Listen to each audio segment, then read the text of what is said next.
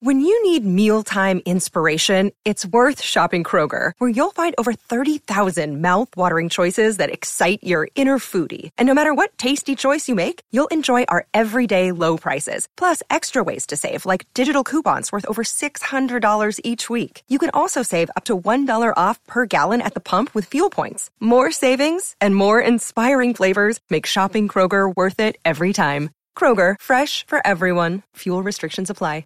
You're listening to a Score North podcast right now, and if you're a business owner, so are your customers. In fact, I could be talking about your business right now, telling the tens of thousands of loyal fans about you and sending them to your business. Find out how you can partner with your favorite Score North podcast. Visit scorenorth.com now and enter keyword partner. Fill out the form, and we'll get in touch with you quickly. Once Phil, Judd, Declan, or others start talking about your company, you'll be amazed at how many fans start showing up. So visit scorenorth.com now and enter keyword partner. TCL is a proud sponsor of the Score North Studios. Enjoy more of the things you love with TCL. Get in the know. Non-stop Vikings talk. It's Purple Daily on Score North and scorenorth.com. Football. Welcome in to Purple Daily. Phil Mackey, Judd Zulgad, and Declan Goff producing on this episode. And we got to get into a little interdivision drama here with the Minnesota Vikings and Green Bay Packers and notable free agent Everson Griffen. We'll get to that after a quick thank you to Dennis Kirk. Dennis Kirk has helped to power Purple Daily and multiple things here at Score North over the past several months. And Dennis Kirk is a Minnesota-based worldwide retailer of parts, accessories, and apparel for avid bikers of all kinds. We're talking Harleys, cruisers, sport bikes. You ride a dirt bike, any other type of motorcycle, and Dennis Kirk has what you need. Plus, Dennis Kirk has extended their offer of 0% interest for up to 12 months. They truly are the best in the business. Order by 8 p.m. Get it tomorrow. $89 orders, shipped free at DennisKirk.com.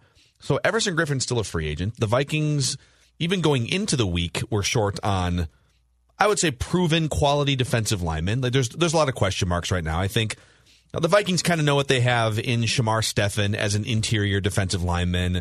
Jaleel Johnson, just kind of a guy, it feels like the outside of Danielle Hunter, it feels like the upside along the defensive line is not, now that Michael Pierce is opting out of the season. Armin Watts has shown some potential, and there's some upside there.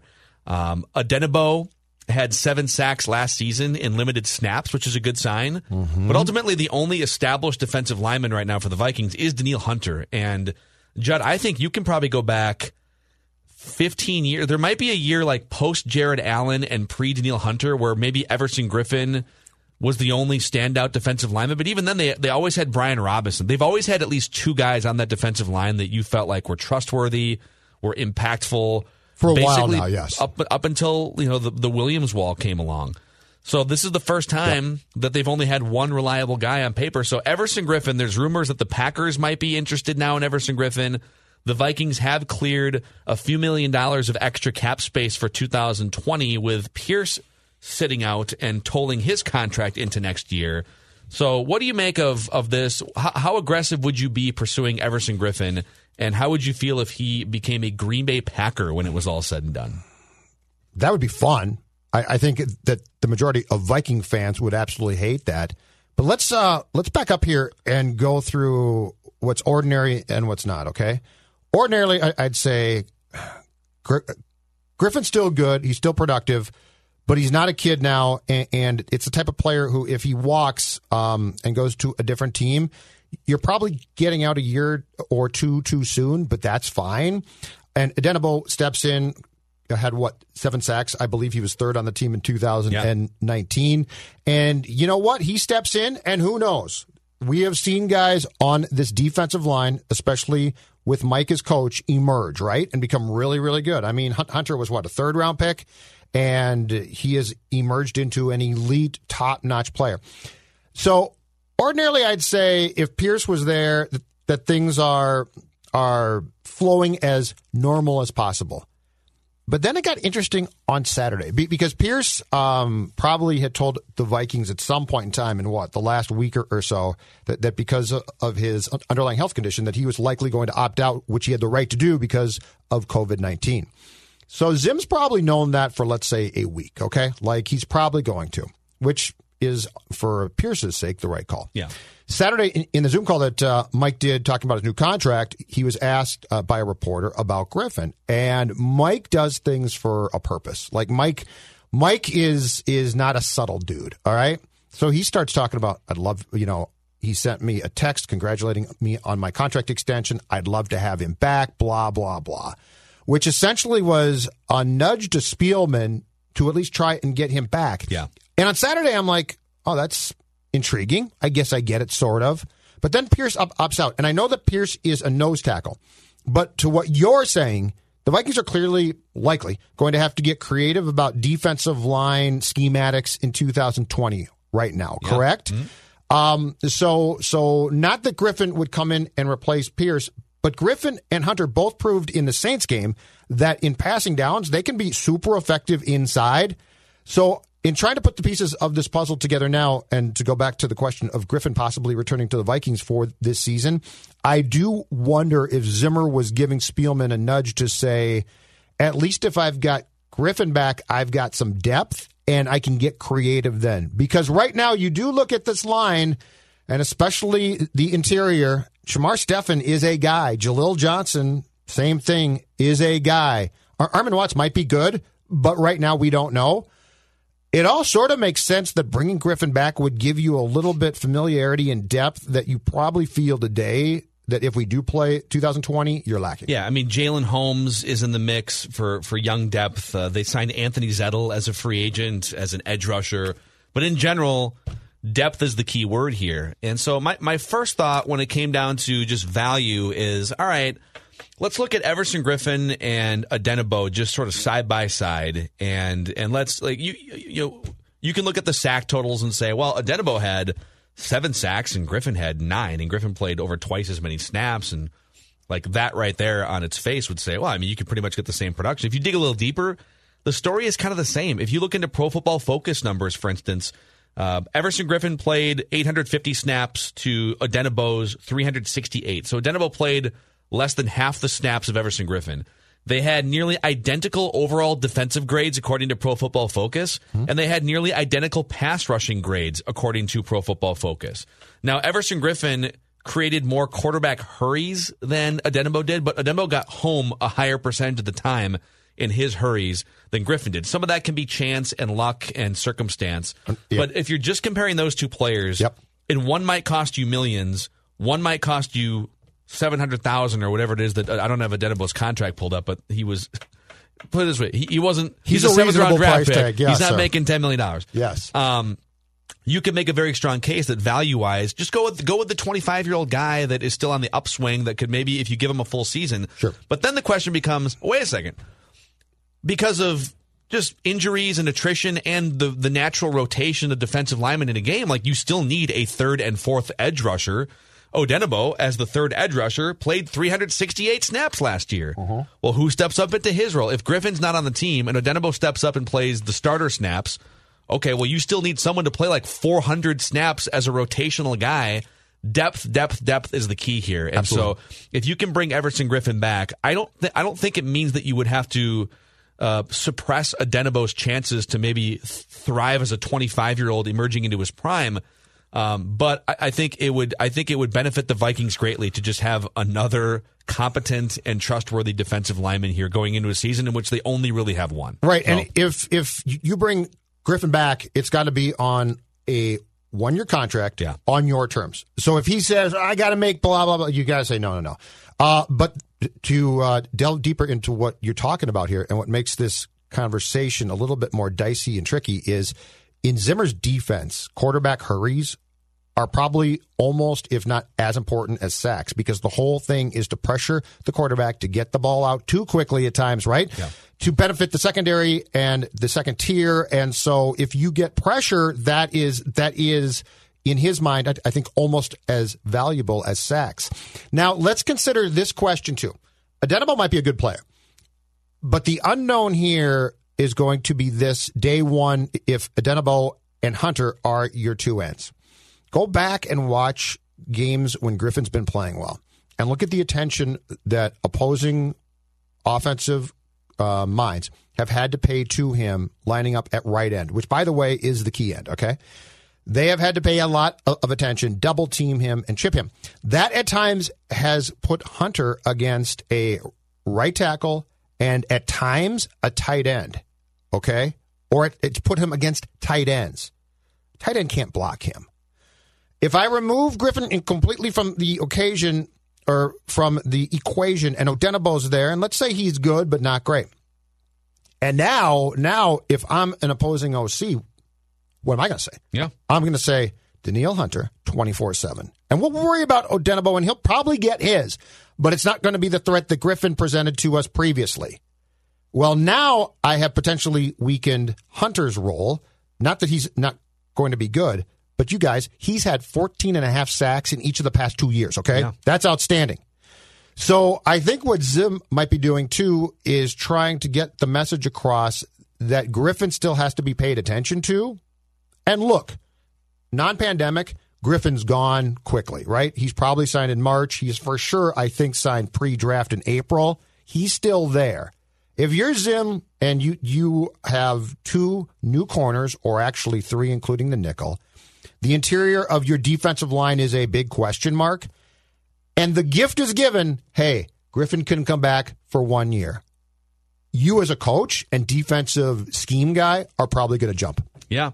I think, man, it just feels like Everson Griffin probably has another year or 2 left of high caliber play too. He's not the same guy he was 3 or 4 years ago, but he had a resurgence last year, and he's the type of guy, if you have to see him twice in the division, if he does go sign with the Green Bay Packers, and you're left without Michael Pierce, and so you're left with at least 1 experiment on the interior, maybe 2 experiments, and kind of an experiment at the other edge rusher spot, and the Packers now have 2 absolute fortified cornerstone guys and a stud inside. I mean, it doesn't. I don't like that taste if you're the Vikings. And so and by the way, I tracked this down too in terms of what. So they came into training camp before Michael Pierce opted out with around $7 million in cap space after the draft picks were signed.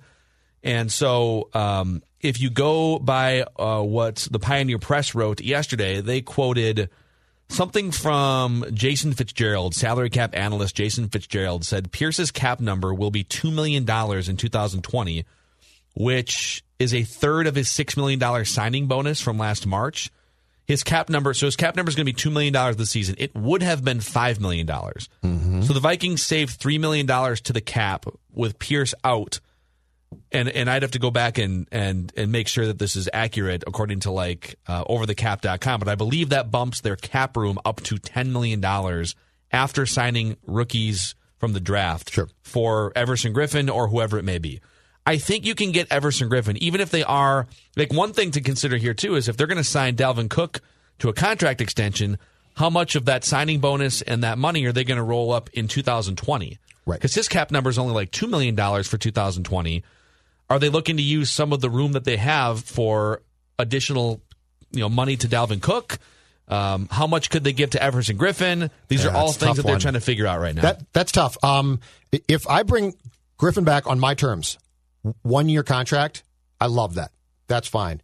The problem with going down the path of Cook is not 2020, it's 21. And I think that they have set, so I believe that the cap going into 2020, if I'm not mistaken, Phil, is 198. Is that correct? Yes. And it is going to go down. So the floor of the agreed to cap that they did because of COVID-19 is 175. That's the floor. So, I mean, we might be going back a lot.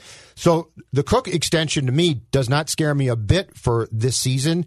It scares me for future years. But if I can get a veteran guy like Griffin back on a reasonable 1 year contract right now, I'm doing that. I mean, the circumstances have changed. So, yes, I would jump at the opportunity if Griffin is still here and is I'll come back 1 year, pick your figure.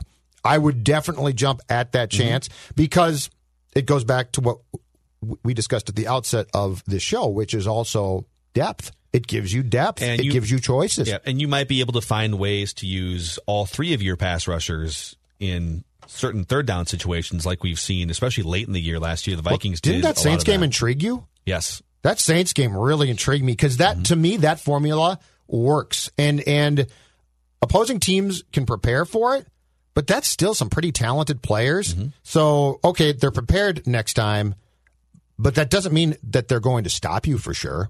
So that really intrigued me, what they did against the Saints in that first-round playoff game. So Everson Griffin, he might be choosing between the Packers and the Vikings Your here thoughts? in the next couple weeks. Him in green and gold.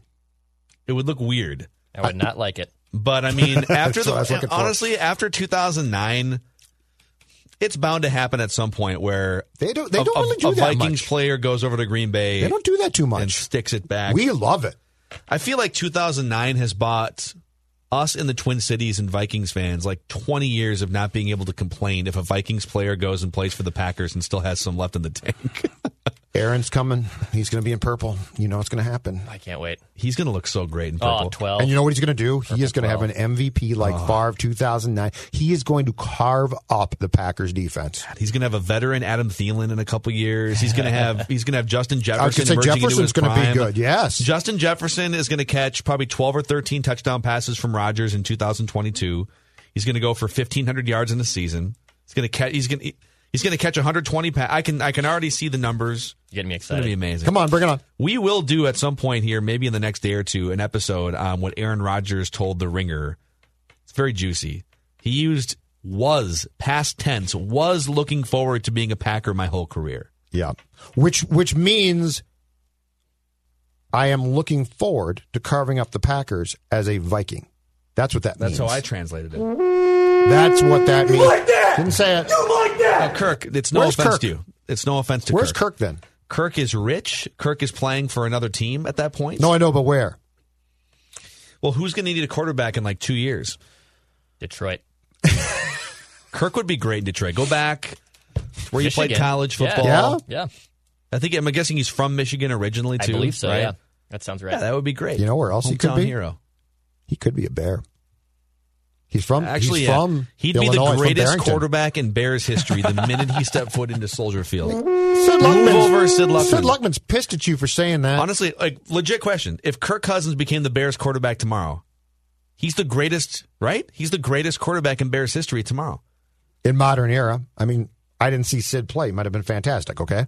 I mean, let's take Sid Luckman in the 1940s out of the That's what I'm equation for saying. a second. The modern era He's better is- than Jay Cutler. Is Cutler. It would be Cutler. Cutler's got a better arm. McMahon. He's better than Yeah, Cutler. you might be right. Cutler, They're like the same Cutler, vein. they're very different though. I think Cutler has more of like a big arm gamble to him. Sure. And I think Cutler's more mobile too. They're than- very different people, too. very different people. They're both in the same tier of quarterbacks. Yeah. They're Kirk, both, Kirk cares too much. Jay didn't care enough. That's basically those two personality-wise in a nutshell. amazing. What a division. 2022. Aaron Rodgers here, Rodgers in Kirk purple. Cousins with the Vikings. That's a wrap on this episode of Purple Daily. Thanks for hanging out with us, and we will see you next time. Hi, this is Chris Howard, host of Plugged In with Chris Howard. The College Football Playoff Committee made their decision on Sunday, and as much as I loathe the idea of Ohio State losing their way into the College Football Playoff, I 100% agree with OSU making it in over Bama. Nick Saban citing some hypothetical point spreads to prove his point that the Tide deserve a spot in the College Football Playoffs holds little substance when you consider Bama's best win is over Texas. No, the committee got it right. TCU had a great season with far more ranked wins than Bama and didn't deserve to lose their spot after playing a surging Kansas State in a championship game. And Ohio State, while not playing some of their best ball later in the season, was still 12-0 until they came face-to-face with my Wolverines. While the college football playoff system isn't nowhere near as good as it could be, it's better than what we had. And in a few years, it will be better for all of college football. Hi, this is Chris Howard, host of Plugged In with Chris Howard. Get the latest odds and trends for every professional and amateur league out there. From football to basketball to soccer and esports, we've got it all at BetOnline.net. And if you love sports podcasts, you can find those at BetOnline as well. And don't forget BetOnline for the NHL, MMA, boxing, and golf. Head to the website today or use your mobile device to learn more. BetOnline, where the game starts.